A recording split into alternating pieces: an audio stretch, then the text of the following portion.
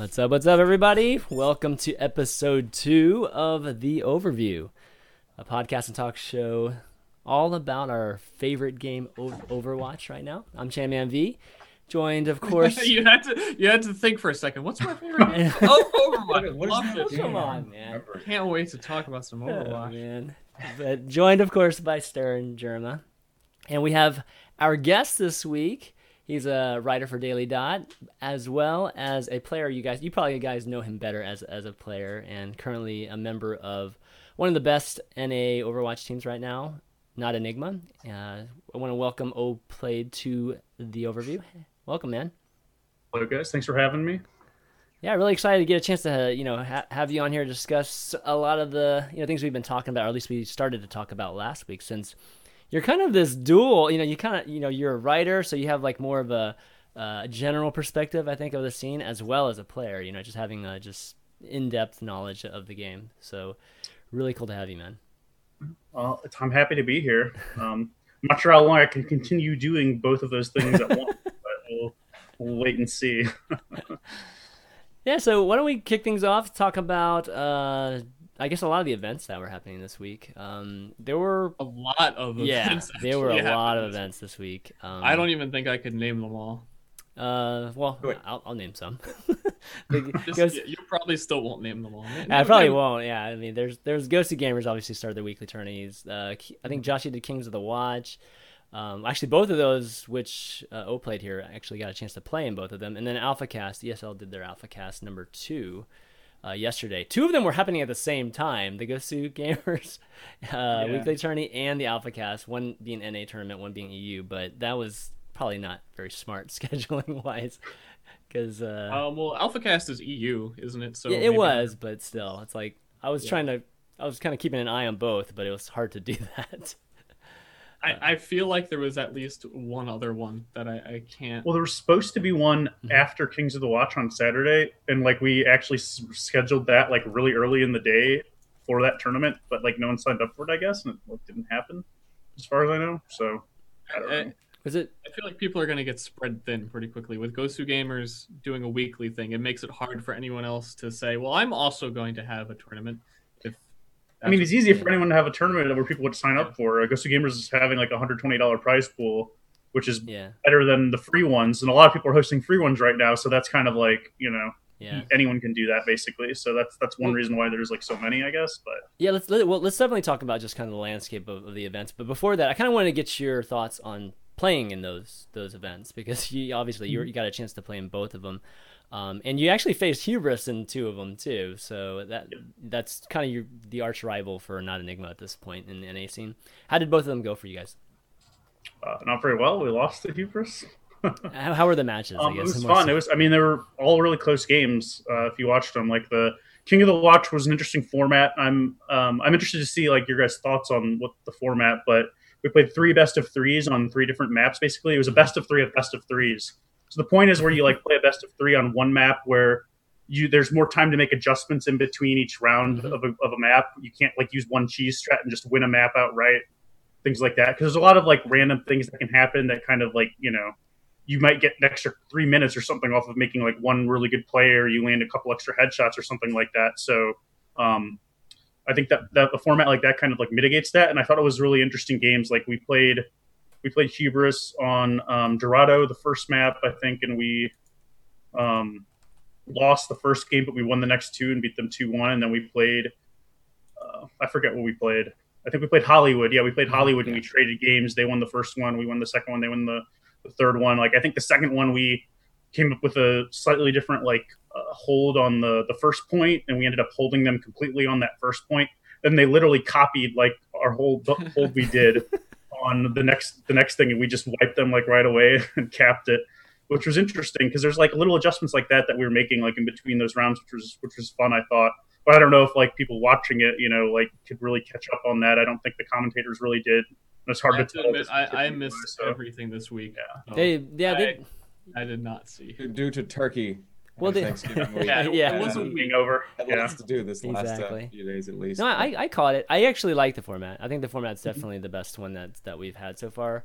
Did the casters explain it I mean, they did like at the very beginning, but I think it would have been better just to keep reiterating what was going on and a little bit more than they did. But yeah, generally, I think that's definitely good. The more adjustments you guys can make, the more games and matches you guys play to determine an outcome, I think is going to be the best. I mean, like one attack defend is like 20 minutes max, basically. I mean, I guess it can go a little higher with overtime, but usually it's like going to be 15 to 25 minutes. So if you play like a best of 3 of that, that's basically an hour-long match, which is like the length of a Counter-Strike match or a League of Legends match or like a TF2 match. Yeah. So I think like a best of 3 on one map is pretty reasonable for like a match length. Yeah, absolutely. I definitely like the format, but I'm biased because I'm the one who like suggested that to the people who put on. Of course. So. You mentioned switching around a lot, and I just want to get your personal opinion on it. Like, how often do you find yourself switching characters? I don't switch characters almost ever. Right. I'm playing support on Lucio, and he's so good. Like, there's right now, pretty much you're always running Lucio, Mercy, and Reinhardt, and then recently we've all just been running Pharah, especially after the patch where they like nerfed McCree and Widow, and there's not many ways to like deal with Pharah right now. I mean, part of that might be because we just haven't figured out the ways that are available to doing with that, and another part of it is some of the ways that might be available we're not practiced enough to actually use them yet, which is something I feel like a lot of people on Reddit might not understand about this. Like, even if we've been playing like 24/7, it's not like you can master even close to any of the things you can do in the game yet. Mm-hmm. So but I don't know, there's not much variety, especially in the support role, and Reinhardt seems very strong in all phases of the game, except for maybe there's a couple points where you might not want him, but it's a little iffy to not have him. He's so good at standing in the cart. Kind of a god. Yeah. It's like even if he's not shielding anyone with a shield, he's just so good on being on the cart where it's just like you can use him anyway. So, but you find Lucio is actually useful like that often. I've played him one day. I hate Lucio so. Lucio's really good.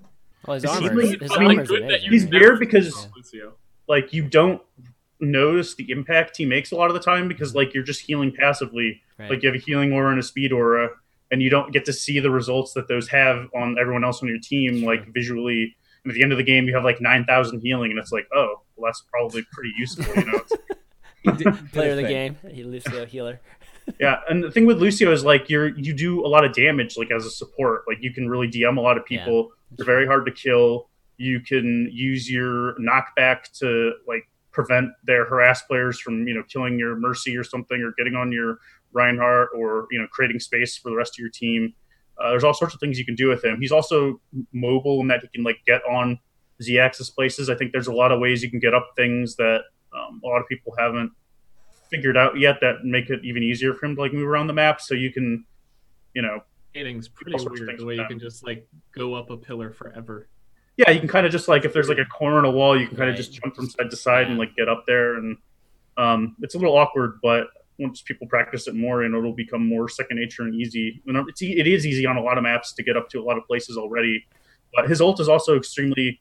It's really awkward, but it's very powerful in the right situations where it's kind of like a lot of people like, in the video when they like released Lucio, they used it as like this offensive ult where you like use it and go in, but it's probably better as like a counter ult where they go in on you and you use it to counter engage, because that basically stops whatever they're trying to do since it decays. So if you use it to go and attack, like the shield's just decaying as you're going in, so it's kind of like you're wasting a lot of benefit from it. Right. But it's think about that. That's true. Like it does decay, so you might even be losing half of the benefit of doing the ult in the first place if you use it to attack.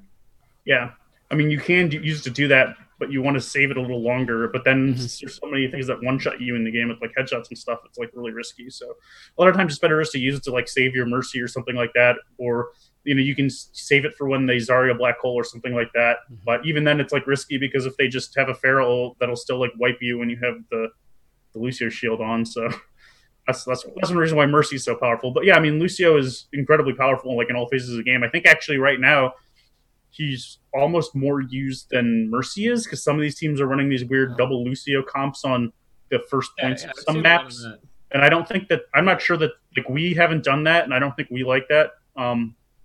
I'm not sure that that's like the best way to do it, but it works for some teams right now, so it's hard to. Is it just that rush tactic, or is it for The double Lucio? Yeah, or is it more just Mostly like, so like Hubris always runs double Lucio right now, attacking right. King's Row first. Mhm. I think they might do it if we played more 2 CP match or something. They might do it on those as well. Because basically you get a lot of. It's hard to judge like how valuable it is unless you use it, because you get like the speed boost and the healing boost at the same time, and like the speed boost actually gives you a lot of like DM power. And I like to do these things where they like boost in McCree and he just runs in and stuns someone. You literally can't like run away. Yeah, I don't think we're seeing enough of die instantly. speed boost Yeah. mechanics. Like even early on in the bid, I had someone like the only person on Lucio who ever decided to communicate in the pub was telling me to we would speed boost in me on Roadhog and just push everyone. You could just run everybody to the other side of the map. It was pretty awesome. Yeah, that was fun when me and you I'm did seeing a lot of that. I mean, I think Hubris is the only team that's really, using that well right now. They just like speed boost McCree and they'll give him a Zarya shield or something. He could just run through the Reinhardt shield, stun him, and kill him instantly. And it's just like, I don't know. It's kind of frustrating in terms of like what you can do against that, because even if you counter speed boost, like the Reinhardt can't really back out. He's just kind of a sitting duck. So maybe that's one way to like counter Reinhardt, which is kind of what they did to us. I think some of the times they beat us, because they were getting kind of dumpstered by Mezzer, and like last week when we played them. In a lot of cases, I see his speed boost as even better than the heal, because with the heal, you're healing damage. With the speed boost, you might have the other team just miss all over the place because the speed boost is just so odd to deal with. I mean, that's one of the advantages of having like the double Lucio, is you have both of those things at once, and you can. Yeah, you can stack them too, like whenever you need to. It's crazy. So AlphaCast obviously was going on at the same time, and obviously that's the EU region. Are you seeing any different meta over there? Have you been able to catch those matches like with Fnatic and? I mean, there's definitely like a different meta. I don't. I don't know if it's like a better meta. I mean, we've actually scrimmed Fnatic fairly regularly over the past week or two on the European server, and I mean we do really well against them usually. They like to do a lot of things where they're right now they're running more Tracer, they're running more Genji. I think Melty uses Genji a lot. That's right. They do things like that, and it's like right now that I feel like they're more like DM oriented almost in some ways, where it's like the game's chaotic and they're around the map like DMing you and stuff like that, which is kind of difficult to play against sometimes when we have the higher ping, but it's interesting. It's fun. It's definitely fun playing against them. So it's hard to really tell like what's better or who's better, or if like they have the right meta or not. I think a lot of things it's hard for us to tell too in NA, because it's like, I think I've heard one of my friends said like they've been watching streams and all these teams are running Hanzo now because like we had Siegel running Hanzo in scrims, and it's like that's not really a thing. Like he's just doing it because it's fun and like he wants to try it. It's like not we don't think it's good, but he's just doing it, and like we can beat all these teams with it because we're better than them basically. And it's like Hubris is the only team where we really have to, I guess, pull out all the stops right now to try and figure out how to beat them. So it's hard to like actually decide a meta, because I feel like we can run things that are wrong or suboptimal and still beat a lot of teams right now. So people are reading into that right now, but that's the only basis of comparison they have. So it's not surprising, but it's like everything's still so up in the air. Yeah, I think there's a lot of things that are good that even if there was a meta, it's not like, oh, we could run these like devs have been doing a lot of the double Zarya. It's not like that's wrong, because they can make that work really well. Yeah. So there's still a lot of room for exploration. Oh yeah, for sure. Nice adventures. I mean, this is still like just the very beginning. So we alluded to just the events, or at least you were talking about just the events and having too many. I guess you were starting to talk about. So what are your thoughts on that? Just I kind of let you finish on that. Too many events. It's not an actual problem. It's just a problem that'll get sorted out by the players when they all start to say, like, right now Gosu Gamers is the only one with a prize pool. So the free events like Fish Sticks Tournament are going to be much harder to run, just because everyone's busy. They have to do the Gosu Gamers Tournament, and if it's on a weekday, then who's going to sign up? It's just everyone's trying to fight to be the Overwatch tournament right now. Yeah, I was talking to oPlaiD a little bit before. Yeah, they want to be the casters. Everyone is starting to try and. It's a race, yeah, and it's kind of a race from a branding standpoint. Right now, Ghost 2 Gamers is winning. So I mean, you can say it's a race, but you bring up like the Fish Sticks tournament. He's just running one because no one else is running one that weekend. So it's like, well, we may as well have a tournament and play. And I don't know, like some of these people aren't necessarily doing it to be that serious. It's just because no one was doing it before. I mean, now there's Gosu gamers who I guess are going to do it regularly, but I don't know. I mean, I don't know if it's like that much of a competition yet, really. I mean, I think that the money involved might increase pretty quickly, where a lot of these people, it's not really a competition because someone can put up $5,000, against these people who have like a couple hundred. It's like, well, what are you going to play? I mean, the thing is, a lot of tournaments, but that's the one that people would play in right now. So it doesn't really matter how many there are, because people are probably only going to sign up for one or two of them anyway. Well, I mean Hubris and us almost wanted to boycott the Ghost of Gamers one because they didn't seed the tournament. We played each other in literally the first round. that was ridiculous. Yeah, and like they literally have a rankings on their website where they rank all of the teams in Overwatch. We're the top two teams in NA on their rankings, yet they didn't seed the tournament. And like Hubris didn't even lose a round, like no one even capped around on one of their defenses the rest of the event. And we played like a close 3-1 series against them. So it's just like, why? Well, eventually you guys would have to play each other anyway. So I guess. But I mean, it's like way more exciting to play in the finals. Yeah, absolutely. It's also better not to play at like I don't know, we guys who woke up like literally half an hour before the match who hadn't warmed up, which didn't help in the first round. Yeah. And we expect to play more rounds in the tournament. I don't want to like say that as an excuse. I mean, obviously Hubris played better than us and beat us, but it was frustrating for both our teams, I think. So to the point of like you were making with some tournaments are going to have like thousands of dollars in prize, and that's kind of what I think people have been hearing that might be happening soon.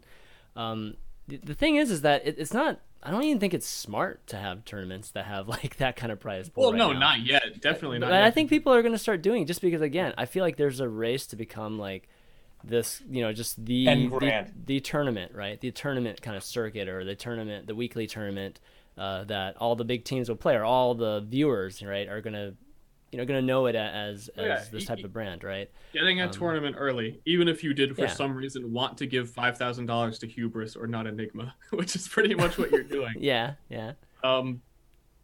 Moving forward, people would remember this one prestigious tournament, and I guess you could kind of have a series, like even thinking back to fighting games. What was it? I guess I don't remember. Holy shit, I don't remember. Never mind. Forget that whole point I was about to make. Back to those fighting games. Yeah, like a year from now, you could have the number 2 of that tournament. People would still remember it, and it would still have some sort of They would, but once you establish a precedent, the thing is that you're establishing a precedent. When you come out with like a $5,000 tournament, then all of a sudden everything kind of raises, or at least the next time you do a tournament, you kind of have to do the same amount, or it looks kind of funny if you don't.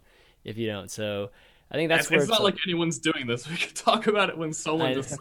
I know. Well, if somebody puts up $5,000 early, it makes anybody else that wants to run a tournament like, I don't have $5,000.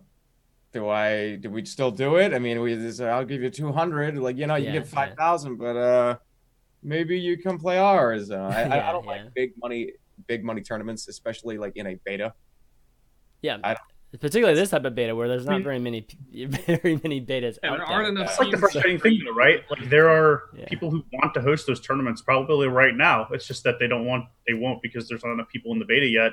And it's like Blizzard hasn't given a reasonable schedule in terms of like when people will be invited. Like they just had this big stress test weekend, and things ran generally well, right? So you think they'd be inviting more people this week, but it really hasn't happened so far. I don't think. I don't know why that hasn't happened. Weird. There's no word on it at all. No beta test weekend.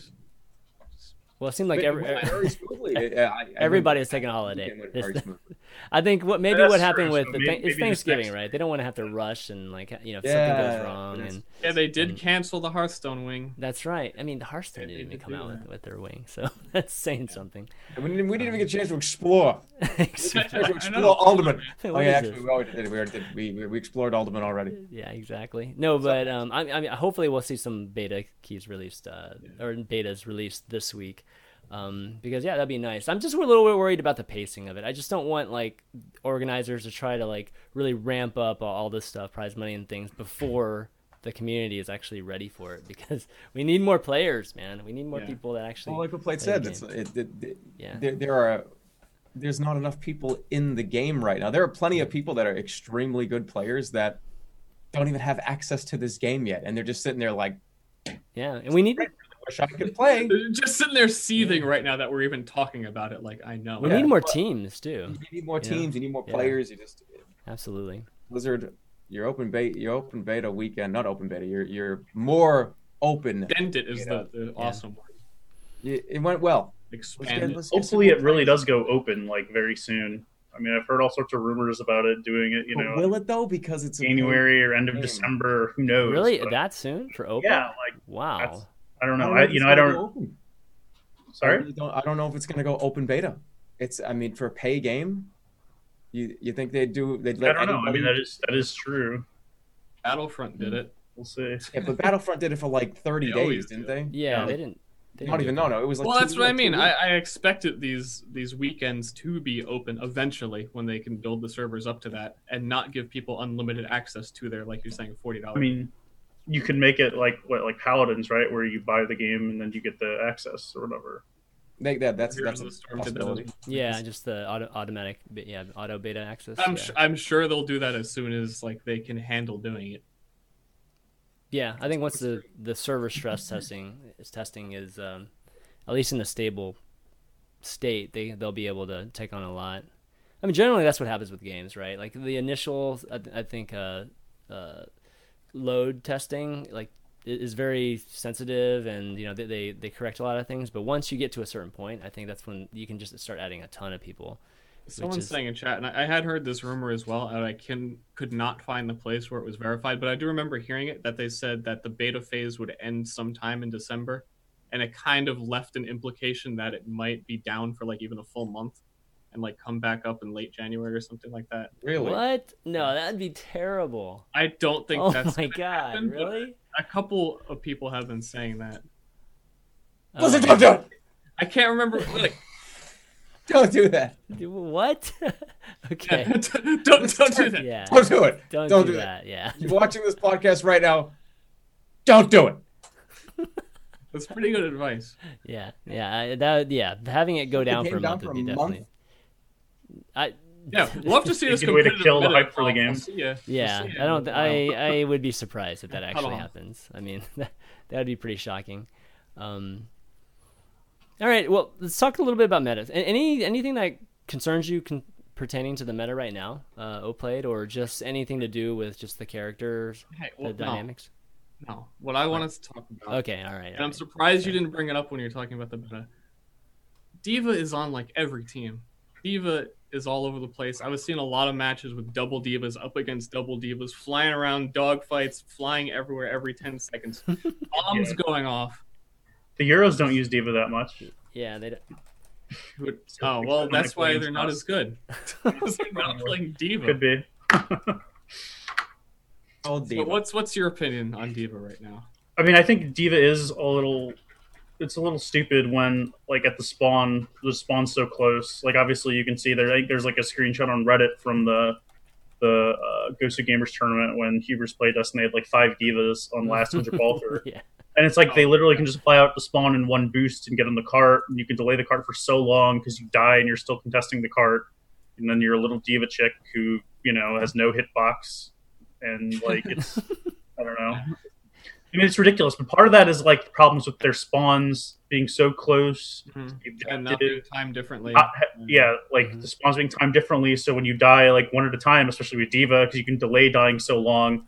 Keep having one person spawn to keep coming into contest. You don't have like a spawn wave where they killed 3 people and it's like now they have an advantage in a fight or something. Plus the spawn's so close, so like you can't class switch to react to the D.Va spam at all, because if you switch switch to like something that you think will counter it, which it's kind of hard to figure out what that might be. Maybe another Reinhardt, or something. You still have to like run all the way across the map to get there or whatever. So I mean, I think that's pretty big issue. I mean, I think D.Va probably might have some issues. She might need a small nerf, but I'm not sure she's like that dominant right now. I mean, her mobility is obviously like really, really amazing, and that's like would be an obvious thing to nerf for her. But that also is like so much of the fun of like playing her that I feel like they should change something else. Maybe make her a little less survivable, like in her mech form, something like that. Well, there's the other thing too, where when she does get into the mech and you can still see her, but she doesn't have like a hitbox anymore, and you're damaging the mech instead of her. Yeah. You can't like prevent her from getting inside the mech. It's way too easy to just drop. You can still kind of kill her sometimes. It's really awkward, like especially if you melee. Yeah. If you melee, you can like hit her for sure, but it's like it's. Oh, it's as she's getting in, you can melee her. I think so. I don't know. There might be like some frames before she starts walking into it that I'm not really sure. It seems like just out of nowhere, like she's still climbing in. It just like she doesn't exist anymore. She's now the mech. You can't hurt her, which is a little unfortunate because she like you'd think she'd have to run somewhere safe and do it. She can just plop it down anywhere, and it actually deals damage and pushes people back when it comes down. You can still destroy the mech while she's getting in like super fast in a lot of classes because she's just a headshot it down. But in the chaos when there's like 4 of them. Yeah. It's pretty. On the card, they're all getting in. Right. What do you go for? Funny to me that D.Va was the character everyone thought sucked, and now you thought sucked. I thought sucked, and I thought, why would you play D.Va when you can play Winston? And now no one plays Winston because Winston can't hurt D.Va. Yeah. She didn't feel that powerful like when she was first released. Like her guns don't really feel like they do that much damage, but you can like really kill people because you can get on them like super close. Can't really get easily. away ever. You can't get away ever. What would you do? You said besides mobility, what else could you do? Like lower her health, her damage, in the form or something. Just like lower the armor. I don't know. Yeah, give her a little less armor. That would kind of make that wouldn't like make sense for like the, I guess the fantasy of the character. If you the lore behind the character. Yeah, if you like got rid of armor. Change would definitely be her hitbox as she gets in, just to be able to kill her a little bit easier. But I don't think that would be enough. Like the cooldown on her dash is 6 seconds, which is very fast. Yeah. In terms of cooldown abilities. Yeah, she's everywhere. She definitely can move. Really definitely nerf that a second or two, maybe. I mean, it would kind of, I would just be annoyed like playing her if that happened because it's just so fun to like be able to dash around like that. But it might be reasonable. I always think it's interesting too because a lot of people thought that the ult was like the super powerful part of her kit, like when it first launched, right? And the ult is like really not at all. The ult is more like a way to get your mech suit back versus like actually like a powerful part. Well, at the time, I don't think people realized the heal basically that it couldn't go through Reinhardt's shield and stuff because that's just like there's always a Reinhardt, and all he has to do is look at it for like a second and say, "Oh, it didn't do anything." I mean, it's still a very frustrating ult because like. I mean, I guess this happened to me more on like when I'm playing against Fnatic on EU servers, so I probably have like weird ping problems getting around corners. But like, there's some walls that don't really block it fully, or like the payload blocks it, except sometimes it doesn't. Like if it's Gibraltar, there's like that little ramp on the very last part, and it's like if the mech's at the top of the ramp and you're behind the payload at the bottom, it can still like get you, I guess, under the payload or something, which is just super frustrating. Well, here's the thing. Yeah, everyone described her ultimate as like, a great way to like you can drop it on the point and everyone have to leave and you win the game. Have you ever won a game because of D.Va's ultimate? Well, it kills you too. No, I don't think so. It just kind of happens. I mean, I think that there's probably ways that people haven't like abused it, right? Like if you could figure out timing to like launch the mech from a certain point where it's floating in the air and explodes like in the air somewhere or something. Or a lot of people don't use it where they launch the mech and then they have their team like push behind it because like those people that are running to hide should be vulnerable, right? To like getting mowed down by other people since they're just hiding behind or like not moving. As D.Va, I usually follow done people. Yet, so even if I'm gonna die, because no one turns around to look at you, they're busy running. You can just follow someone and shoot them in the back. You usually die, but it's fun. So what if you could cook it? What if you could just hold it? I mean, that would be better, but you're talking about how you want to nerf her, right? So not make her better. That would be a lot better. Yeah, and then it would be like a suicide bomb though, because it's already kind of hard to like get away a lot of the time unless you would launch it. If you like skee ball it like you can do with the dash. Ski ball. But what if your Reinhardt could like charge your mech that's exploding? Like he can charge. You just push it into the right spot. So like you put it down and you just charge in with it. Yeah. Okay, that'd be pretty cool. Do that? Does that not work? No, you can do it to the enemy. Reinhardt can charge the enemy mech that's exploding and like carry it away to like save his team or something. Warthog can pull it as well. Yeah. But you can't pull team. Suicide mission though, I think. Yeah, I think there might be some folks out there that watch that don't realize that the ult is the damage actually deteriorates the further you get from it too, right? It's not like a straight 1,000 damage if it's just visible. We talked about we had no I had yeah, had no idea. It like kills you though on most classes, so it's just like whatever. Yeah, that's why most people think that though, is because they just think that, oh, if I'm visible, I'm just dead. Well, where it matters is it doesn't destroy Reinhardt's shield because his shield is 2,000 health. Well, but that doesn't matter how far away he is, right? But generally speaking, I definitely have seen a lot more people just shooting it in the air, right, just to get a more spherical type of perimeter. But it lasts so long, it usually lands anyway. If it's in the air, does it do anything to the detriment of it being on the ground? Like if it's on the ground versus in the air, is there any difference? No. I mean, it's just harder to line of sight at when it's in the air, right? Mm-hmm. I just didn't know if they was like, oh well, what about people like on a roof? It would get them if it blew up there, but it's never going to blow up. Yeah, but would it get the person on the roof and the person on the ground? Yeah, it's a spherical thing. Yeah. How do spheres work? Yeah. I'm trying to figure this one out. A new meta. Go shoot Hanzo's his recon arrow, shoot that into a wall, and watch how it expands. And imagine that's a sphere. That's what that is. New meta. So the cannon, what do you think of is the cannon appropriate? I think the actual stats on the cannon are what I think 1/2 to 3 damage per pellet. I think that's what the official DPS it's is. Better. I still see a lot of people saying like, I wish they'd buff her damage, because that's like day one. I haven't played this character reaction that I had as well. But the way you can chase people down and just relentlessly keep hitting them in the head, because you're usually like you're looking down at everyone because you're a giant mech. Yeah, it's pretty damn good. What about like a cooldown period? Do you think that she needs like not necessarily a reload, but right? Like you can't fire for more than 5 to 10 seconds because you'll burn out or something. Well, she does walk while she shoots and slow down, which I think is she kind of has that as like a nerf. You can get away from her because if she's shooting you, like she can't move, so you can just walk away, kind of. But you know, she moves at a really slow rate. Doesn't like shut her down necessarily, because she'll just boost at you again in a couple seconds. But it gives you more options. I mean, the thing with her is like headshotting her is like very effective, and it's kind of easy to do when she's like facing you. But it's also like awkward because I don't feel like there's not that many things that like abuse her that well, especially in the current meta. It's like the best things to headshot her are like Hanzo or Widow, except that she kind of like destroys, like Widow by getting on her. It's one of the reasons after the Widow nerf, I think Widow's still viable and a lot of teams aren't running her. I think in EU some of the teams are, but part of the reason why is also because like when Hubris ran her, we just ran the Divas and like destroyed Widow. Like this past weekend, we didn't run the Divas as much. Just a couple points where we really needed the mobility. We didn't really run it full time as much. Like we used Winston some more because there's more Pharahs in the sky, and Winston's shield kind of helps protect those. Although Diva can get on the Pharah pretty decently too, so she's still good there. But yeah, I mean there aren't that many things that abuse her. Like a lot of the tank counters, like Reaper.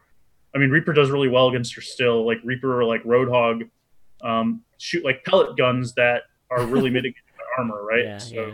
She has tons of armor, so it's kind of like awkward. She doesn't have. I feel like a lot of times what counters her is 2 people rather than one direct counter. Like you need this and this. It is true, especially because when she's shooting, she's like very immobile, so it's very easy to focus her basically. Yeah, like she doesn't. It's kind of like Roadhog. Roadhog's like powerful, but if you have 2 people shooting him, he kind of dies really quickly. He doesn't have like armor or mitigation. He's really good like 1v1 and stuff, but I guess to maybe Stur's point, is there a single character counter to Diva? Like there's usually, you can call out different characters a lot of times when you're trying to counter somebody, but with Diva, is there a specific character you would just like single-handedly counter her with? No, not really. I think that's part of it's just the mobility. Tough. It's really hard to counter like super mobile characters because just like Tracer, like how do you counter Tracer? You can't really counter Tracer. You just kind of have to deal with Tracer. Yeah. And a lot of that's just because of the mobility. Like even if you're, McCree can stun her and one-shot her, but even if you hit the stun, like she can teleport out or whatever, before you kill her half the time, unless you hit some headshots. So, it's kind of like that in a lot of ways, I think. Is there a certain character or a certain ability you'd like to see in one of the classifications of characters right now? Like, is there a support ability or a tank ability you'd like to see, or just to specifically counter D.Va? Well, not to counter D.Va, but just generally right now that you feel like is missing. I mean, I think there should be like more supports that are more viable. I kind of want to see like a support that has like a hit scan gun that kind of just does chip damage to like help shoot down things like Pharah or something, or I don't know, maybe add a little long range damage. But I'm not sure what the rest of the kit would have. I've wanted something like a Crusader's crossbow where you get to shoot people and heal them. That would be fun. It's like the only type of healing that Terma brought this up last week, where they've kind of have all the supports, the base supports, but like 4 is for like one of the most important classes to be picking.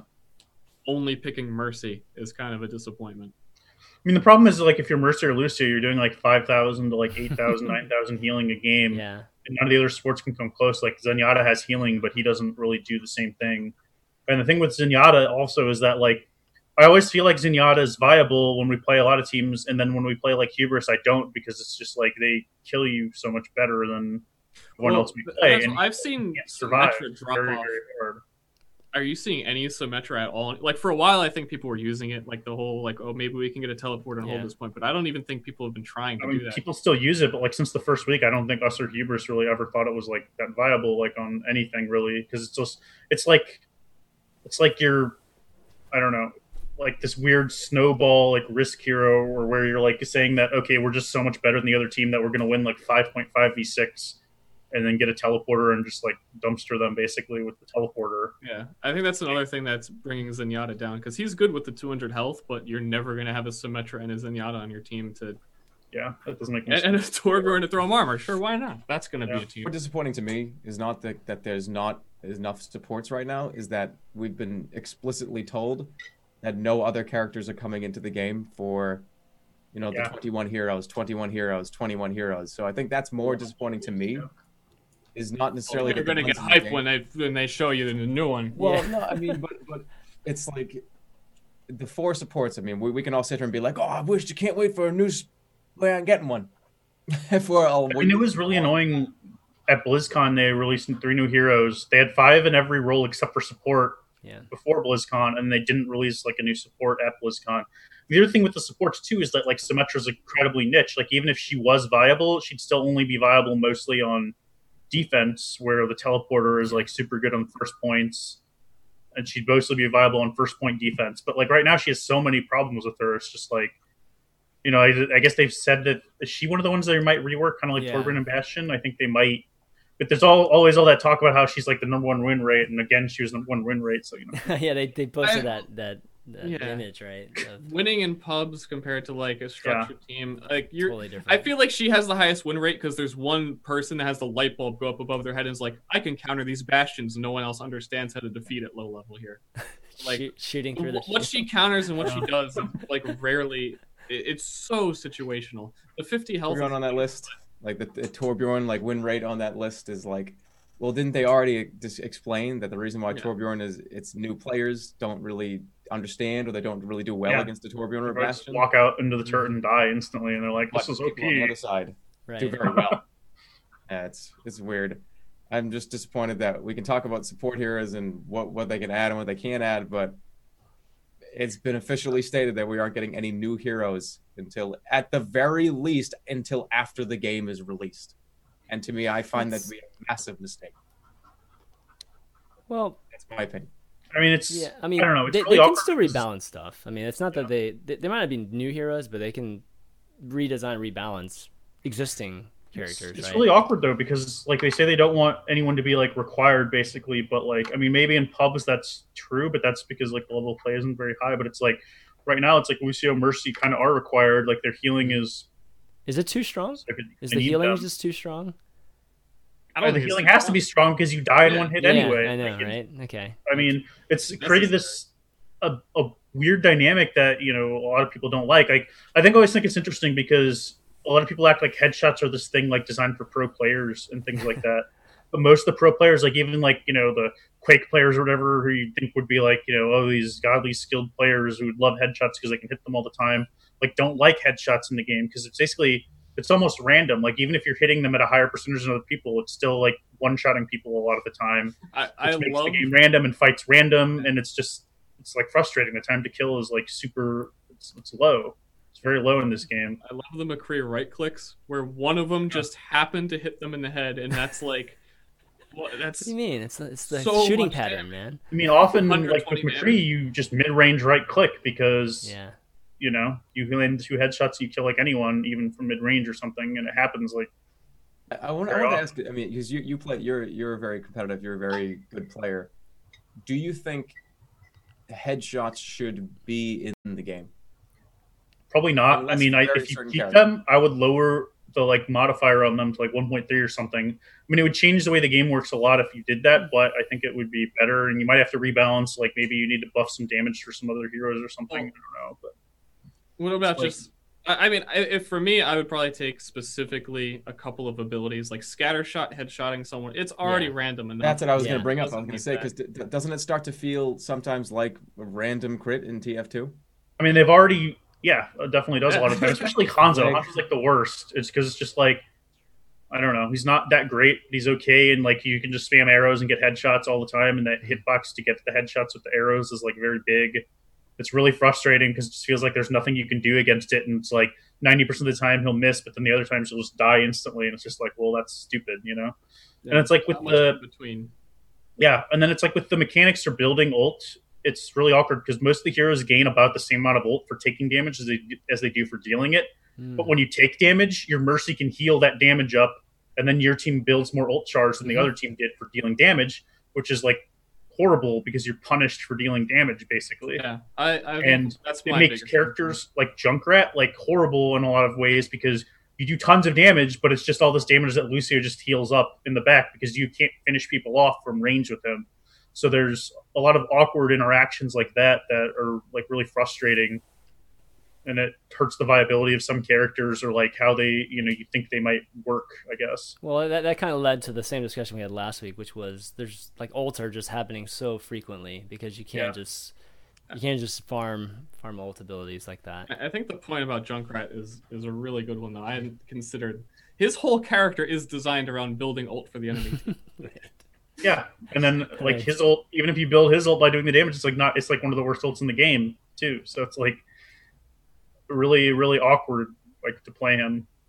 He's okay in some parts and some maps because like doing that much damage is pretty good, especially if you have like classes that I guess can like follow up on it. Mm-hmm. But it's really awkward, and it's like okay, that maybe that means the healing's too high because you can't do like all that chip damage and then like punish them for it. But if the healing wasn't high, you know, it'd be kind of ineffective just because of the amount of damage that's in the game. So I'm not sure where the you know median point is. I think this is almost a problem they kind of had with Heroes of the Storm in some ways too, in terms of balancing healers. But I just like to see them try things, right? Mhm. Like I mean, the game's in beta. Obviously, this is a beta.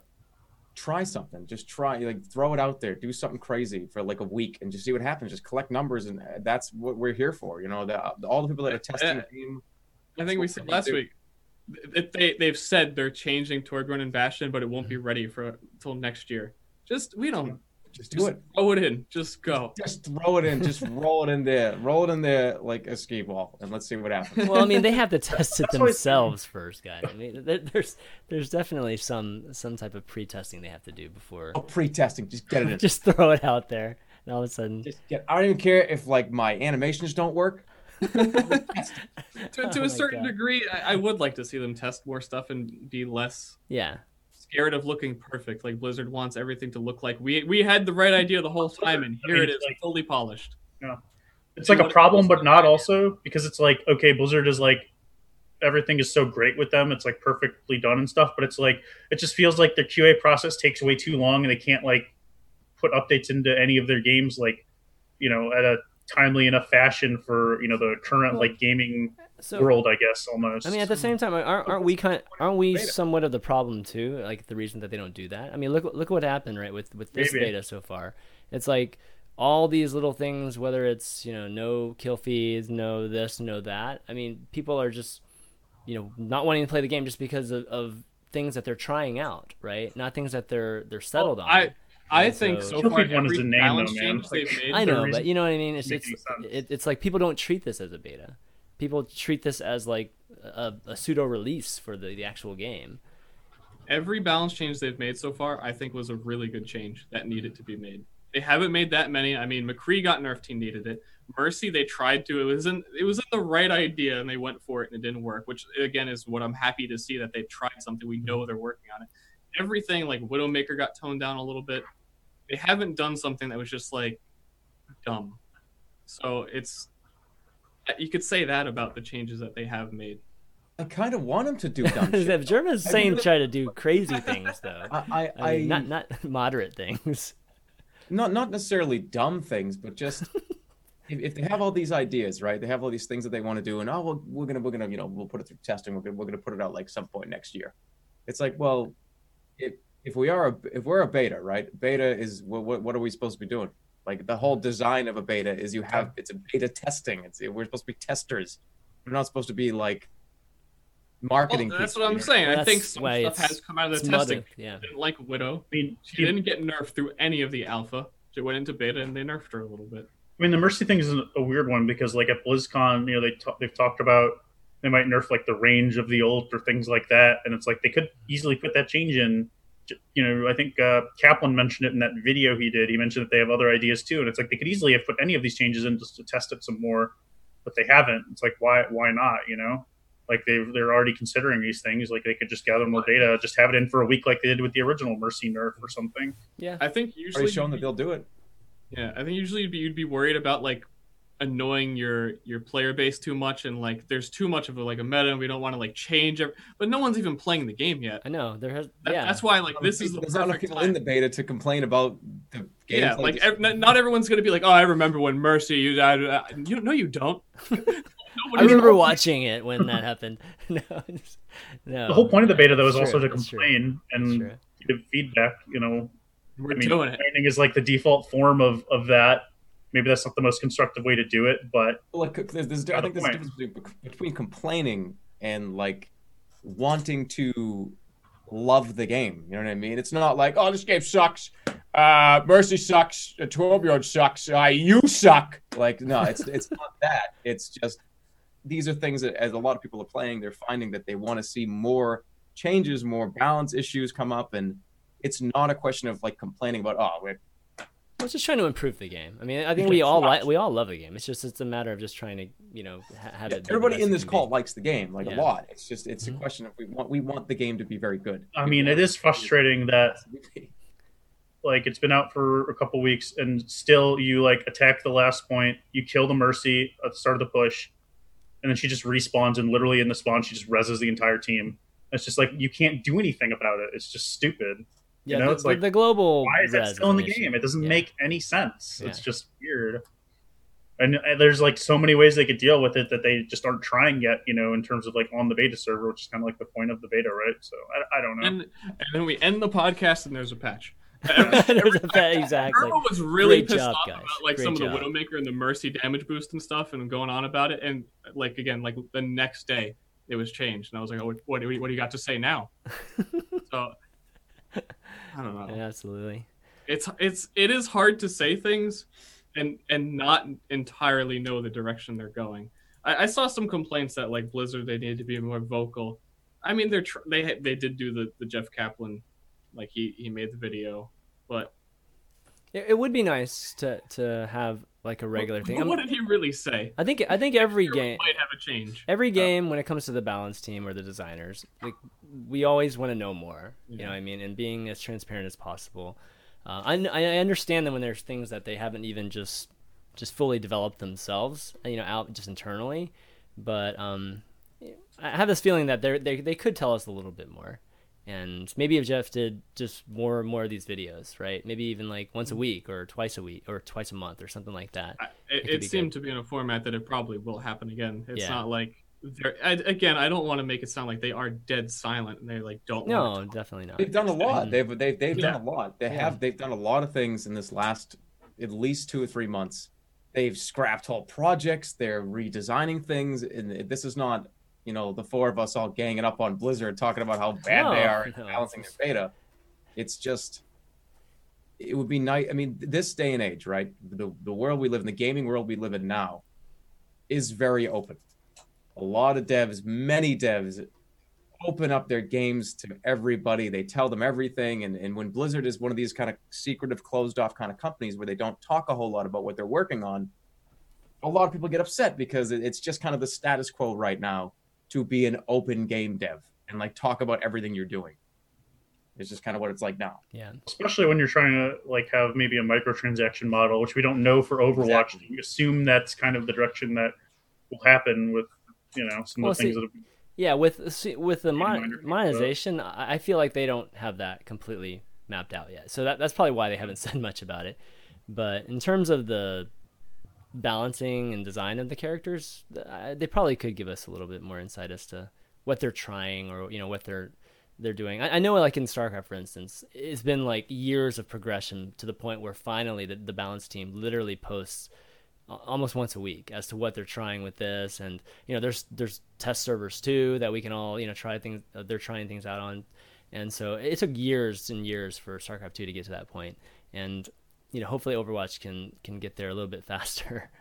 Even Hearthstone too. Like, of course, the entire community is always like, what's up with this card, or what's up with this card, and the team's like constantly trying to answer these questions each and every week. So it's a common issue. It's a common issue. The balance issues are another thing where it's just like the game's so new and people haven't played it, where it's really hard to like, even like the competitive community, it's really hard to know what's really right. Or how the balance really works out, because things really constantly change. I mean, like last week, everyone was talking about, D.Va is still obviously the big topic, but last week everyone was talking about how it was so super OP because we, used 2 D.Vas basically on everything to beat Hubris or whatever. But this week it's like, I don't think doing that is that viable on most maps, maybe in some sections or for certain things you're trying to do, especially in part because now Widow's not used, but maybe, that's also Widow's not used as the nerf, but also because of the D.Va, it's hard to tell. So, it's like, things are just constantly changing. You don't really know.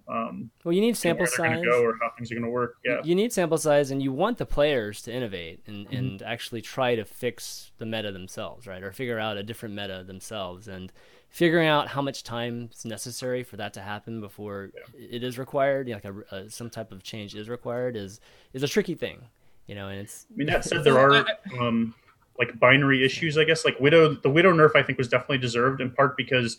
Like there were things like D.Va could kind of counter Widow or get on Widow and kill her, but if you kill like the D.Va or something, the Widow can just kill your whole team, and there's literally nothing like anyone can do about it a lot of the time, especially because her mobility allows her to reposition, get above everyone. So it's like things like that were just too punishing, I guess, in terms of like the way the counters worked out, which I don't think is very good for the game. If like you have to like have this class to really, really hard counter this class, or this other class will just completely destroy you. Which is kind of like where that was. And right now it kind of feels like Pharah might be near that place in part because people aren't running Widow as much, so it's hard to tell, but it might be there. I mean, I think she might need like damage drop off on her rockets at range or something, like TF2 style, but we'll see. Stir, you're going to say something? Everything's I do like the general balance of where everything is, but I think the main point was going back to like we know that they know that Mercy's ultimate is stupid. Yeah. I mean, Mercy's ultimate even as a temporary change, I feel like that wouldn't have been that hard. There's nothing you can really like adapt, like counter that with. So yeah, that's a change. I would really like to see some big experiments with how ultimates are built and stuff like that, and even just making it like 20% slower build or something that would help. Like I think they should reduce the amount you build from taking damage, because I think it's like too rewarding. I mean, obviously you need like anti-snowball mechanics somehow, but I don't know. There's a lot of weird things, and it's like hard to figure out. Put them all on a cooldown. Yeah.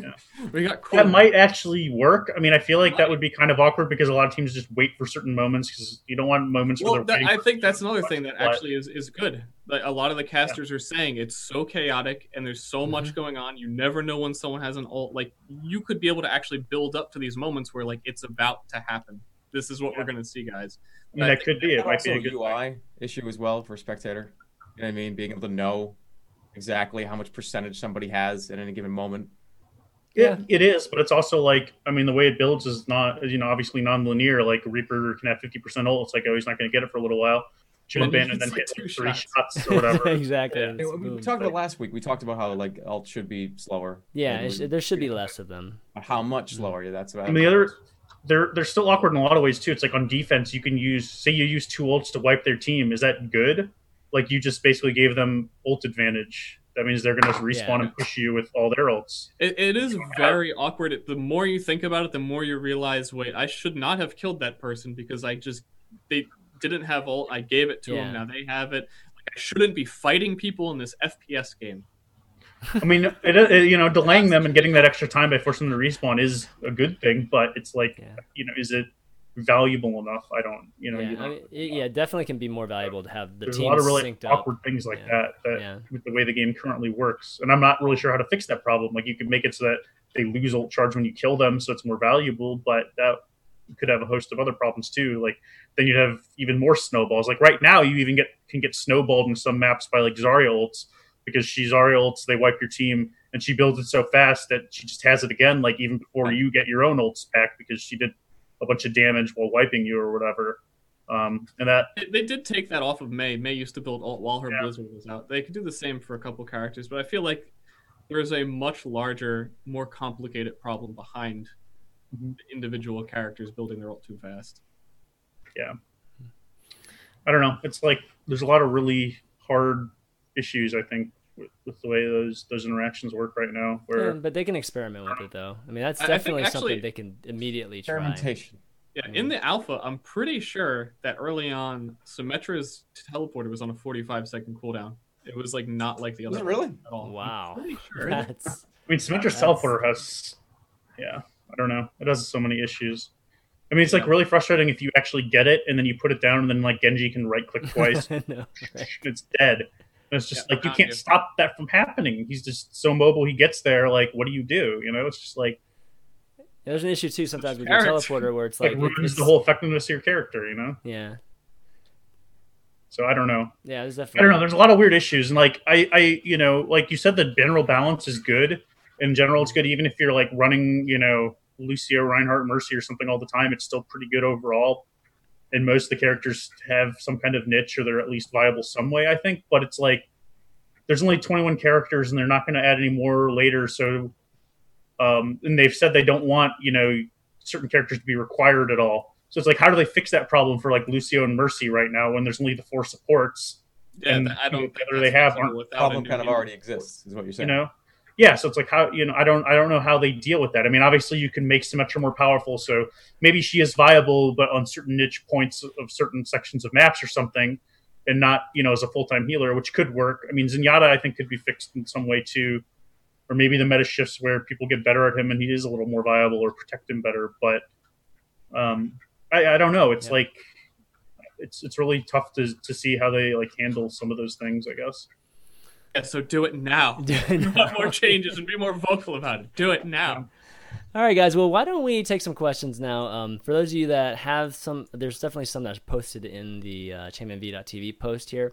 But if you have any questions that you want to ask us right now on the show, go ahead and tweet it to @championv, or you can post it in this this website post, which I will put in the chat right now. Either one will be I'll take a look at. But first question is a question from last week that I didn't get a chance to ask. A question for Sir and Germa.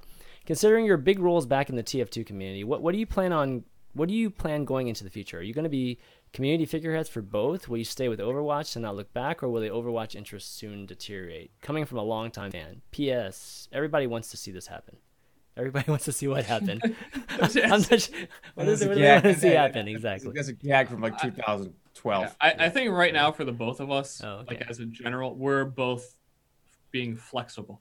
I don't know. I'm trying my hardest to like stick with Overwatch and see where it's gonna go and like do everything I can to stream. But at the same time, no one's playing it yet, so like should I keep going? Matchmaking for TF2 is still gonna come out. So I mean, I'm waiting to see. Is matchmaking going to come out? Is it ever? Is it going to come out? That's a good question. Honestly, I think it's just whatever I'm going to have fun with is what I'm going to play, and it doesn't matter what the game is. I mean, I could play Overwatch for 6 months straight. If I'm having fun, I'm going to keep playing it. Or you know what? I might load up TF2. Matchmaking comes out. Some more updates come out. If I have fun in TF2, I'm going to play TF2. Whatever I play, just be damn well knowing it's what I'm currently having fun with. It doesn't have to be Overwatch or TF2. Either one. All right, so that was from Renee Moheritic. Another question, Eric Slinning Courseness. Okay, a lot of years here. What's the hardest part of transitioning from? This is for all of you guys.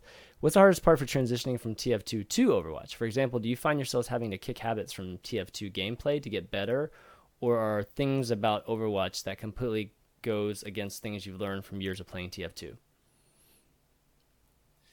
I think the first 4 hours that I started playing, like 4 or 5 hours of just being in Overwatch, it felt so odd. The rockets on Pharah, I couldn't predict a single shot. The speed of the rockets, just like everything takes you a little while to adjust to. Yeah. But then you're like, oh no, I get it. Everything makes a lot of sense. Like from playing TF2, like a scout's awesome. I love playing a scout. I thought I'd like Tracer. I don't know. At best, I realized I don't like Tracer. I thought like it doesn't line up because it's not really a shotgun. But other than that, it's an FPS game. Pretty similar. It was Ultimates for me. It was knowing what Ultimates did what, when people were going to typically use them, and which ones can instantly kill you. They're the ones that were the hardest for me. Yeah, you're going to get really mad at Tracer. Those of you that watch my first couple of streams for the game of how irritated I would get at Tracer, I just didn't get did the instant did the stuck on you boom. It's just like, what just happened to me? I'm playing a first person shooter. Why am I instantly dead? That type of stuff is Ultimates really. Yeah, I mean, figuring out when you're going to get one shot or not is probably one of the hardest things to figure out. I think in TF2 it's a lot more forgiving in that regard. If you peek and take spam or something, you're not just going to die instantly because there's damage drop off on everything in the game other than sticky traps, right? So yeah. That's probably the biggest thing. And then there's all the ultimates to put into contention. I mean, I think in a lot of ways it does play fairly similar. I mean, I don't know. I haven't played TF2 in so long that, I guess for me it was maybe an easier transition to Overwatch. So I don't know. It's interesting. I mean, I think that's the biggest thing though, is figuring out when you can actually fight people and not get instantly killed. Yeah. The biggest thing is to know who to respect when. I think the first biggest lesson I got was I should not go stand near a McCree. I will die. Right. I'm at the point now too where I feel like everyone needs to learn. Scattershot it insta kills you. Just identify you're around a corner. He's about to shoot it. You can stand in a position where it's less likely to splash you. All right, Jeff P. Jeff P. from Twitter asks, do you think there's room for other people to run tournaments with Gosu running weeklies? Seems difficult to attract teams so busy. We pretty much talked about this in the beginning. Yeah. You need to be Mr. Moneybags and have a reason why people would play in yours instead of bags. Yeah. Just need more players. What other reason besides money would people join your tournament instead of Gosu Gamer? Well, I mean, you can set up a different format. You dressed up like a fucking clown. What if you were the only guy that was dressed up like a clown? Oh, you can play in all these other tournaments, but is the guy running it dressed like a clown? How would you know that before the tournament? You'd make a post on r/Overwatch and say, "Hey, I'm the clown man." Do you really want a clown caster? Yeah, dude.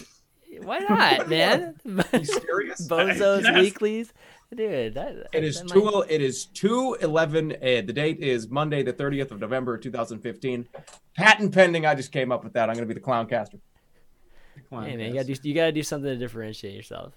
I think there's still room. I don't think at this point you need giant prize pools to do it. I mean, oPlaiD, you could obviously speak to this, but I think that it's just about coming up with some kind of unique aspect to your tournament, whether it's a format kind of thing or it's a right now people are still trying out formats where I think that's enough to get people to try things. That's the whole reason, a big reason why Fish Sticks was hey, we there was no stopwatch in Sombrero, let's there's no tournament this week and let's host one. And Joshy did King of the Watch, right? That's a King of the Hill format. That's a different type of thing. So I guess Huber's on this week. It's all getting grabbed up quickly though. This is the end game. This isn't 2 years ago, 3 years ago, where Yeah, I know. 2 years ago in Overwatch, there was no. I mean, just generally where people weren't starting these type of weekly events. Everybody's pretty savvy to all this stuff, so things are Step starting one, quick. And hey, it's only on Sundays, right? Go to Gamers, you know, there's Yeah, still Saturday. there's still weekdays too, which is, I mean, I'm just scared that we're gonna have way too many things, and that's gonna be. I mean, that's great for you, oPlaiD, as a player, but as a viewer, like, I don't want to be seeing Hubris versus not Enigma every single day of the week. I mean, we can watch a lot of those scrims anyways. More players, more teams will form. That's all. Yeah, that's what we need. We just need more teams right now to help facilitate. Okay, let's see. Next question we have from Maciej Spralka, Poland. He's like a regular person that asks questions. With a hefty price tag in comparison to TF2, which is free to play, or even Dirty Bomb, do you guys think it will be possible to build a big enough player base to sustain the game for years? Watching the streams, it doesn't seem like a game that would go as big as other cheaper class-based FPS games did. Well, unfortunately, you go ahead. Back in the day, TF2 used to cost money. Yeah. TF2 for a long time was a standalone product that you could buy outside the orange box. You could buy it on Steam. And think of how that game was before unlockables, right? TF2 before any unlockables that were in the game, it took like at least a couple of years for that to happen, right? 2008 to like late 2008 is when the first unlockable was in the game. Something like that. It took like at least a year. People played that game a lot. There was a lot of people that played. That was pay to entry. TF2 was a fantastic game, 9 classes, and that was pretty much what you were paying for. It wasn't until that big free-to-play update where they made the game free-to-play and had all these hundreds of unlockables in the game that, I mean, a lot more people did start to play, but it's not like TF2 was some unknown game that nobody cared about before the free-to-play update. I mean, all of us in this call were probably playing it at that time. So I don't think it's necessarily an issue. TF2 was like $20, but it is hard to compete with the fact that TF2 also has existed since then. Yes. It's not like it doesn't exist right now, and Overwatch is like the new one. Right.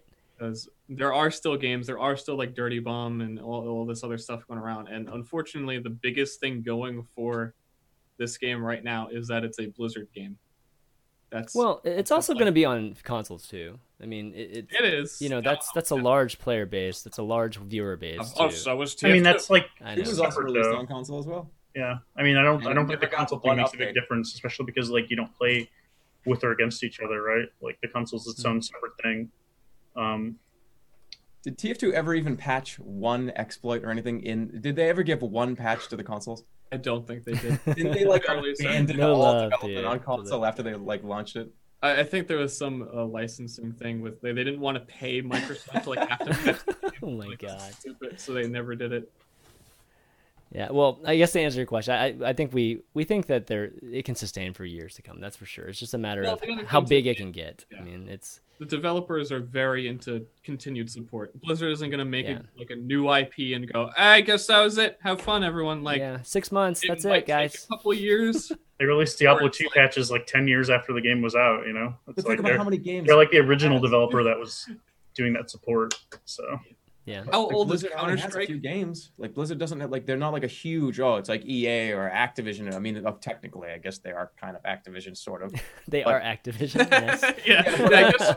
Okay. It's a double. There are two. I lost my train of thought. Oh, okay. So when you have like less than 6 games, you have like 4 franchises to worry about. It's not like they're gonna release Overwatch and be like, yeah, remember that game we made that was like fun like 7 years ago, Overwatch? No, they're going to support the hell out of it. It's all online. They're going to support the hell out of this game for years. Blizzard doesn't really abandon titles. Look at like Diablo 3. Diablo 3 still, everybody had an issue with Diablo 3 at launch. They rebooted the whole game. They got rid of the lead designer. They brought in a new guy. They put it on expansion. They put out like a dozen patches. Like don't worry. Don't worry about it. Everyone says Heroes of the Storm is like a dead esport that like no one watches it, no one plays it. Right. It's not true. Yeah, it's not true. But if like Heroes of the Storm is already so much bigger than TF2 is, and if you're saying TF2 is the direct comparison in terms of like a competitive thing, I don't think Overwatch can be any smaller than Heroes of the Storm was. So it's not like there's a death sentence at the end of this beta. I mean, the question though is like, is it going to be bigger than like the other competitors that are coming out? You know, like Paladins or Battleborn or Lawbreakers or whatever. You just named a bunch of like not good games. You know, different games coming out that are in this kind of genre. Hey, yeah, that's not a fair thing to say. I think that's going back to it's a Blizzard game, and it automatically gets put to the top of that list by a lot of people who aren't going to go Lawbreakers might be a lot of fun, but I don't think it's going to break into like the big esports scene in the same way that Overwatch could easily be in that same space. How much Paladins did you play? How much fun did you have playing Paladins? I probably played about 10 hours of Paladins. It's pretty fun. You enjoyed it. It's also like a lighter experience. Like it's easy just to go in there and just shoot people and have fun. But I think it doesn't have the same depth as like Overwatch does in terms of like the interactions that you have in the game. Also, like 3 years behind in development. Competition breeds innovation. Well, so, and you know, we're getting a bunch of them. You guys compare it. You brought the Heroes of the Storm comparison too, sir. Heroes of the Storm is completely different too, because when Heroes of the Storm was introduced into a genre of game that already had two heavily entrenched, competitors, esports. With Overwatch, there's not. Here's the Storm's also completely different though because it's free to play, and Overwatch won't free to play. So that's something that like makes a difficult comparison as well. Yeah, I mean, which is kind of like the initial question, right? I still think not having competitors, like entrenched competitors, like going into the esports is a bigger thing, though. I think that allows for Overwatch to have a little bit more flexibility than Heroes of the Storm did.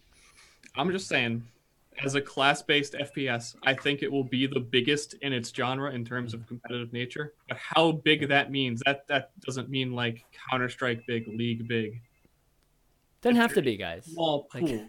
It doesn't have to be the biggest. I mean, esport. it doesn't have have to be a successful esport. Yeah, it's gonna do fine. Yeah, it's gonna do fine. But my worry is that just they're kind of capping the growth in terms of like the systems they'll have behind it. Like I think Hi-Res Studios and Valve do a good job of like supporting the scenes with these other systems, like the in-game item systems that they have that allow teams and players to kind of monetize esports in a different way, or they help build the community in a certain way that adds more spectators and viewers. Like I'm not sure that what Blizzard will do that can kind of like attract that kind of audience. I mean, I think they've done some things with Heroes of the Storm that are kind of similar. Like they gave away Cho'Gall for watching DreamHack, right? Like this last weekend.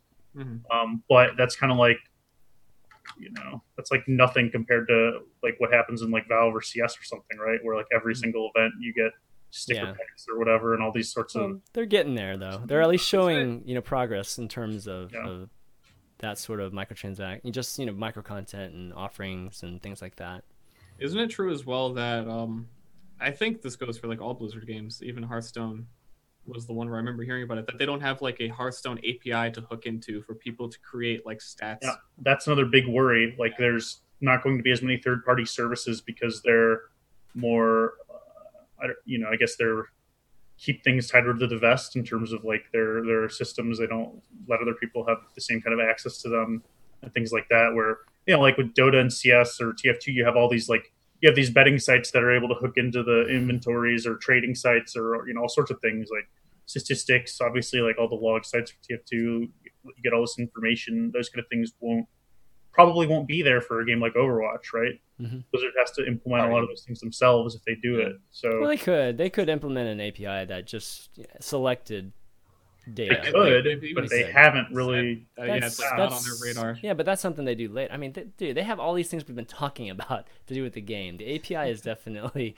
later on the priority list, I'm sure, for them. Don't allow something like that. Your first-party alternative has got to be good. And I think they know that, and hopefully they're working tirelessly on getting that situated, because if you don't have options for people third party, your first party better be damn good. That's something that, like with World of Warcraft, they got better, but it took years and years and years and years, like in terms of like giving more access to allow people to make custom UIs and add-ons and stuff. And a lot of the ones that were good, they added themselves to the game basically. So that would be nice if that was possible, but they've been pretty. In a lot of the things they've said, they don't want to see a lot of that customizability, I guess, with Overwatch, or they don't expect that to be a thing. So it is a little worrisome. I mean, I feel like with Overwatch, the IP is heavily marketable outside, like in other medias too, right? I mean, people have already been talking about animated series and it's like movies and stuff, and maybe even merch and toys and stuff like that. So I think they, to your point, they might be more protective of that. They don't want to see people wearing like a I think at least for launch too, there's the fact that they're having a console release. Like, oh, hey, we're having a console release, but if you buy it on PC, there's also like community maps and all this API hooked into it, and you can't. I feel like they would have to focus on one or the other, or at least focus on this post-launch, simply because there's a console release. All right, let's see. Let's move on. A few more questions here. I see. Just imagine asks, what's the best way you would recommend to someone who wants to get into casting Overwatch? And to go about it. Basically, what would you recommend for that? Or how would they go about it? Well, Chairman, ask Joshy. I don't really know him. He was just doing it. Yeah, just do it. Yeah, just I mean, Joshy's probably the best example of somebody that started from the beginning and basically willed himself into casting, right? Just by casting scrims on his streams like almost every night for I don't know how many weeks straight. And I think that's probably the best way to do it, because you gotta, if you're not known to some of these organizations, then you have to make yourself known, right? And doing that sort of thing on your stream just shows that you're super passionate about it, and then it actually shows if you're talented at doing it or not. If you're not quite there, then it's good practice too for you to just get used to casting, because casting isn't a very natural thing to do. For some folks it is, but for a lot of folks it's not a natural thing to do. So you need to practice doing it. But yeah, just trying to get in on some of the scrims and even just scrimming whatever matches, just any kind of high level matches that you can get in on. That's what I would do. Okay, let's see. Two more questions here. Everything's all about $40 here. Oh, here's a good one. This is the question. I just refreshed. Okay, Philip S. Dalgard. What are your opinions on the arguably anti-skill, i.e. aimbot, wall hack, etc., in Overwatch? Do they have a place in skill-based, potentially esport FPS games? The only thing I don't like Widowmaker's ult at all. Just giving everyone a wall hack. I think it needs to be adjusted in some way, but like the auto aim of 76 is really not that easy to get more than one guy with, because then the Reinhardt shield comes up and it's just like you're not doing any damage to anything. I don't think, and it lasts for like 4 seconds. The funny thing with the 76 ult is that like it body shots people. You can actually do more DPS if you're like headshotting, like Roadhog. You like can't kill Roadhog with it. You do more DPS if you just start headshotting him like with your normal rifle than you do actually ulting. It also auto aims your Helix rockets, but doesn't predict movement.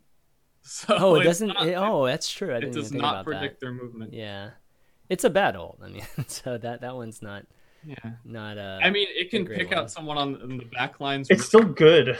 Yeah. Like the way you should use it, I mean, at least in competitive games, you use it to basically kill their Pharah or Mercy. Like a lot of characters can't kill them, but if you just use aimbot, you can just, if they're flying in the sky, you just click it and they can't even escape really.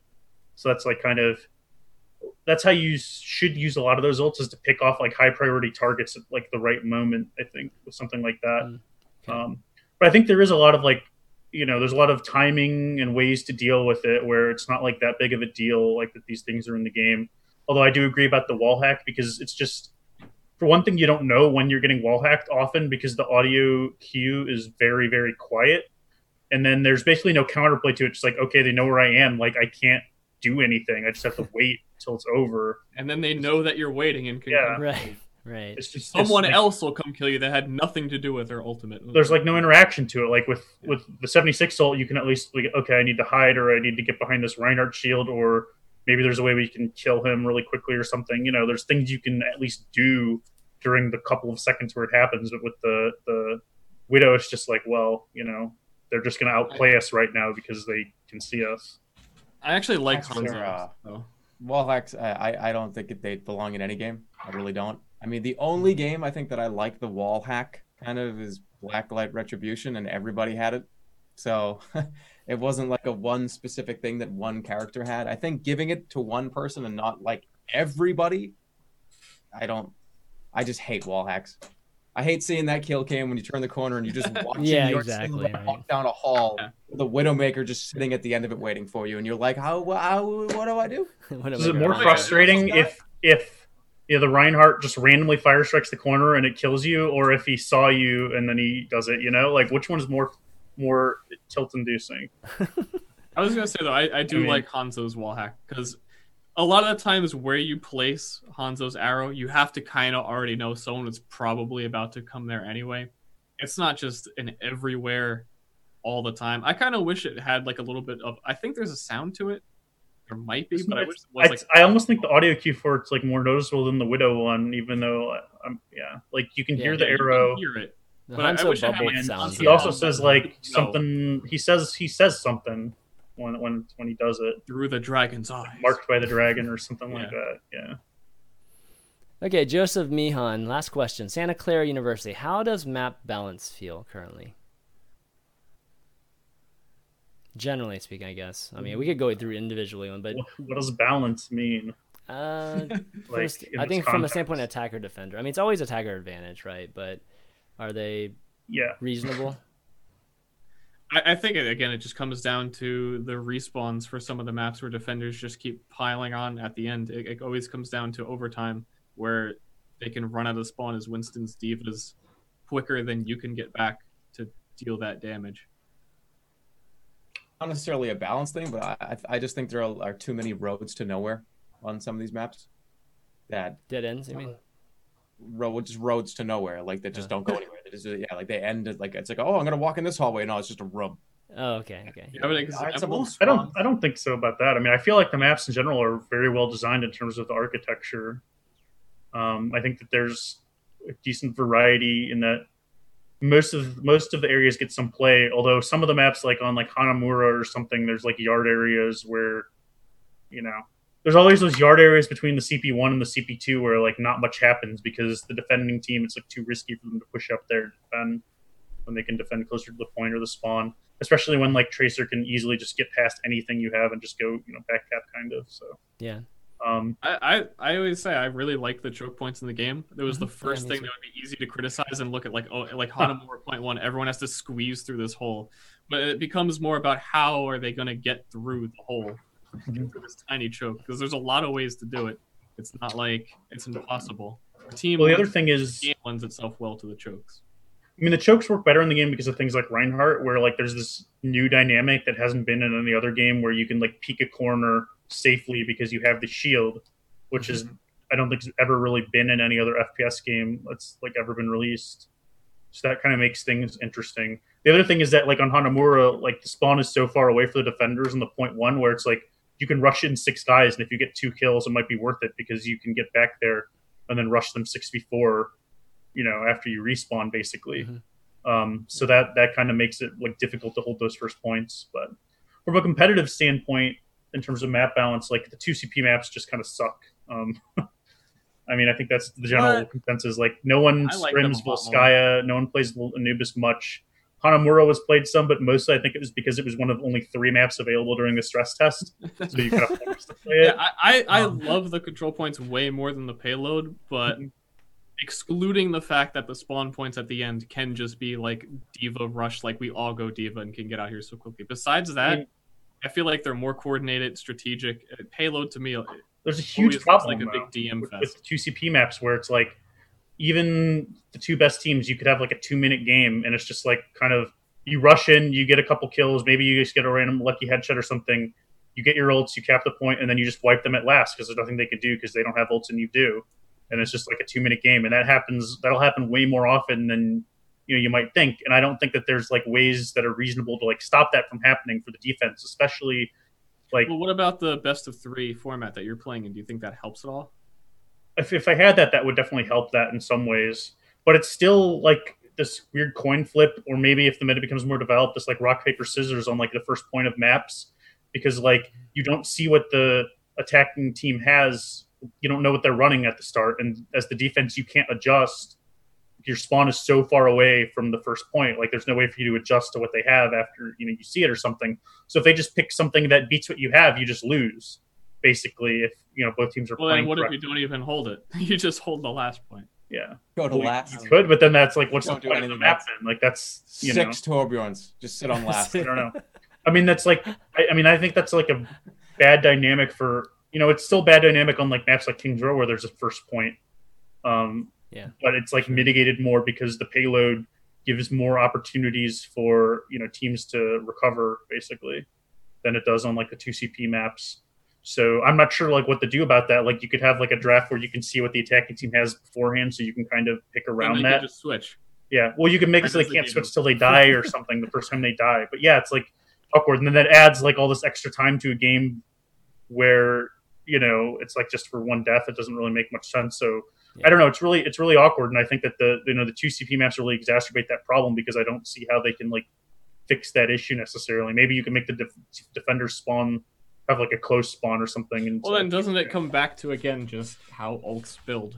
So because they can't defend the last because they don't have ults and they died and they gave. I mean, somewhat, but how are you going to fix that? It's just the same as like having an Uber advantage in TF2. Like people roll rounds all the time, and like Badlands or whatever, you wipe them at mid and then you have Uber, you go into last and you win. I mean, sometimes you defend, but in TF2 you're playing best to 5 or 30-minute games, so. The rounds that get rolled like that just go into like the big list of the whole match. They're just one round. It's not like we just lost this one part of a best of 3 or this one huge thing just because they got 2 headshots with Widowmaker at the start of the game or something. So I mean that's just like a big issue in the future. I think in terms of like maps they add to the game and how the game works and balancing it. Like no matter what, it's going to be a bit of an issue. To a certain extent, I know these are really long maps and it's not as dramatic that you instantly win, but do you not like Kings Row and Hollywood as much because those are cap points at the beginning? Do you feel like those can sometimes just like take you 5 minutes or you can instantly get it and it's kind of the same toss-up? I don't think it's as big of a problem. Like you can't nearly get rolled the same way, and there's like the payload sections after the first points are longer than most of the other sections. So there's more time for the defense to have a chance to recover, whether that's like attacking them soon, quickly to like build their ults and then defend before the checkpoint, or making them pop their ults, or doing. There's more opportunities to not get rolled like that. But it still happens sometimes on like Kings Row. Part of that's just because of the way the map is. It's like this tight alley, so like Zarya can snowball you really easily on Kings Row compared to many other maps. But in general, it's not nearly as difficult of a problem. Right. All right. Well, I don't know. I just want to say, it sounds like apps. It can eventually lead to the same problem that if they cap in the first second, like their first push works or their fifth push works because of the random element. I mean, your time is going to be 5 minutes better because of the first control point still. So it pretty much is the win off of that first control point. I mean, it still makes a difference. It's still a big problem. Yeah. It's still a problem. Like, I mean, I'm not, How about you just get better at holding it, dude? Well, maybe there'll be like defensive setups that are just good against every kind of cheese or something, but I don't think that that's necessarily realistic in terms of like the way the game mechanics work with the way the classes interact with each other. So I think there's always going to be like a bit of that random element in terms of like you can have like an attacking comp that counters them basically. Which, obviously the game doesn't boil down to just that. Like the defenders can also, hit a couple shots and still win, or play a certain way and win or something. But like, it's not, I don't know. It's an issue. I mean, we don't really know for sure how it'll play out until things develop more and more, but it can happen. It could be a big problem, I think. Well, especially on those 2CP maps. I don't think it's as big on the payload ones. So. Maybe they just need longer maps too than the 2CPs, but this is add another 8. Yeah. Let's add one gigantic 6 objective. We needed the new dust. Yeah, just the Dust Bowl style. And you only get like 30 seconds per cap point. Like you have to win. That place, that choke for Temple of Anubis, the one that's like a doorway that looks like just like a slot. Then it's just be one giant hallway and 1 point at the very end. And it's 1 point on each end. ARAM Overwatch. I think they need an ARAM though. That's something that's kind of missing from the game. Like skirmish mode kind of sucks. Like, it'd be better if there was just a DM style skirmish mode where you could actually just shoot around and like get used to playing or warm up or something. Have a smaller map, definitely smaller maps too, right? How many maps are in the game right now? There's 5 ones that have a payload and 3 2CP. Yeah, 8. So there is technically two different game modes in Overwatch. Well, technically 3, right? I mean, there's hybrid too. Technically 3, but okay. Pretty much 2. I do think they are probably working on another one. The thing is, I can't wait to see more. Lead me to assume they're testing a lot of different game modes, but excited to see whatever it is. That'll mix things right up.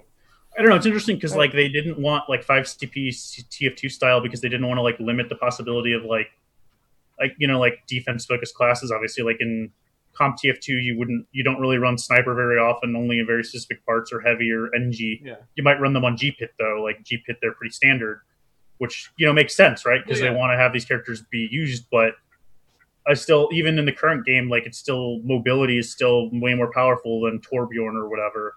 Well, and I'm not sure how that's ever going to change, really. With how slow characters run in this game, 5 CP, I would not play. Well, then you just have a Lucio. Like even then, you'd have to have a Lucio. You have a sniper on last in TF2, but then they start walking slow, and it's harder to bring them to the next point. It's hard to bring heavies to the next point, but then you just Lucio them. Widowmaker has a grappling hook. I think you might still come into a same meta where everyone was still using Fat, and like everyone would be using Lucio. Obviously, they already are. But at least it would force it. Much. Like you still wouldn't use Torbjorn or Bastion much, probably not Symmetra, but most of the other characters that are played regularly would probably see play in 5 CP. Like I think that, at least at this point in time, and basically everyone. I want to see Koth. I think King of the Hill would be fun. Yeah, you have a similar problem there too, to an extent. Like you capture the point, you're attacking, you capture the point, suddenly you're defending. Let's go back and switch characters. Do you want to see a Viaduct style Koth, basically, or lock him in for Koth? You gotta lock your heroes. I would still. I think it would work really well. I'd still like to see it. I don't know what they're gonna do. No, I think it'd be fun. Yeah, just time held, right, kind of thing. That'd be cool. All right, well, let's wrap things up. I think it was really great having you on here, oPlaiD. I mean, lots of great insight on the game and just meta and everything. So it was definitely a pleasure. I have a closing statement. All right, for that sure. Okay. If TF2 released with Hydro, I think that they shouldn't be so worried about releasing a new game mode that is awful. I think they could get away with it. Yeah, I'm kind of frustrated that we don't have like a 5 CP map to try in the beta. Like maybe people would love it, but they kind of said, internal testing Bomb doesn't during work. beta had the no textured maps and everything. That was awesome just to see like before they put all the work in. Anyway. Yeah, I really wish I could have played that game. Anyway. Just more experimentation. That's basically what we'd hope for. Why don't we do some shout outs? oPlaiD, you want to start us off? Yeah, shout out to my team. Whatever you want to call them.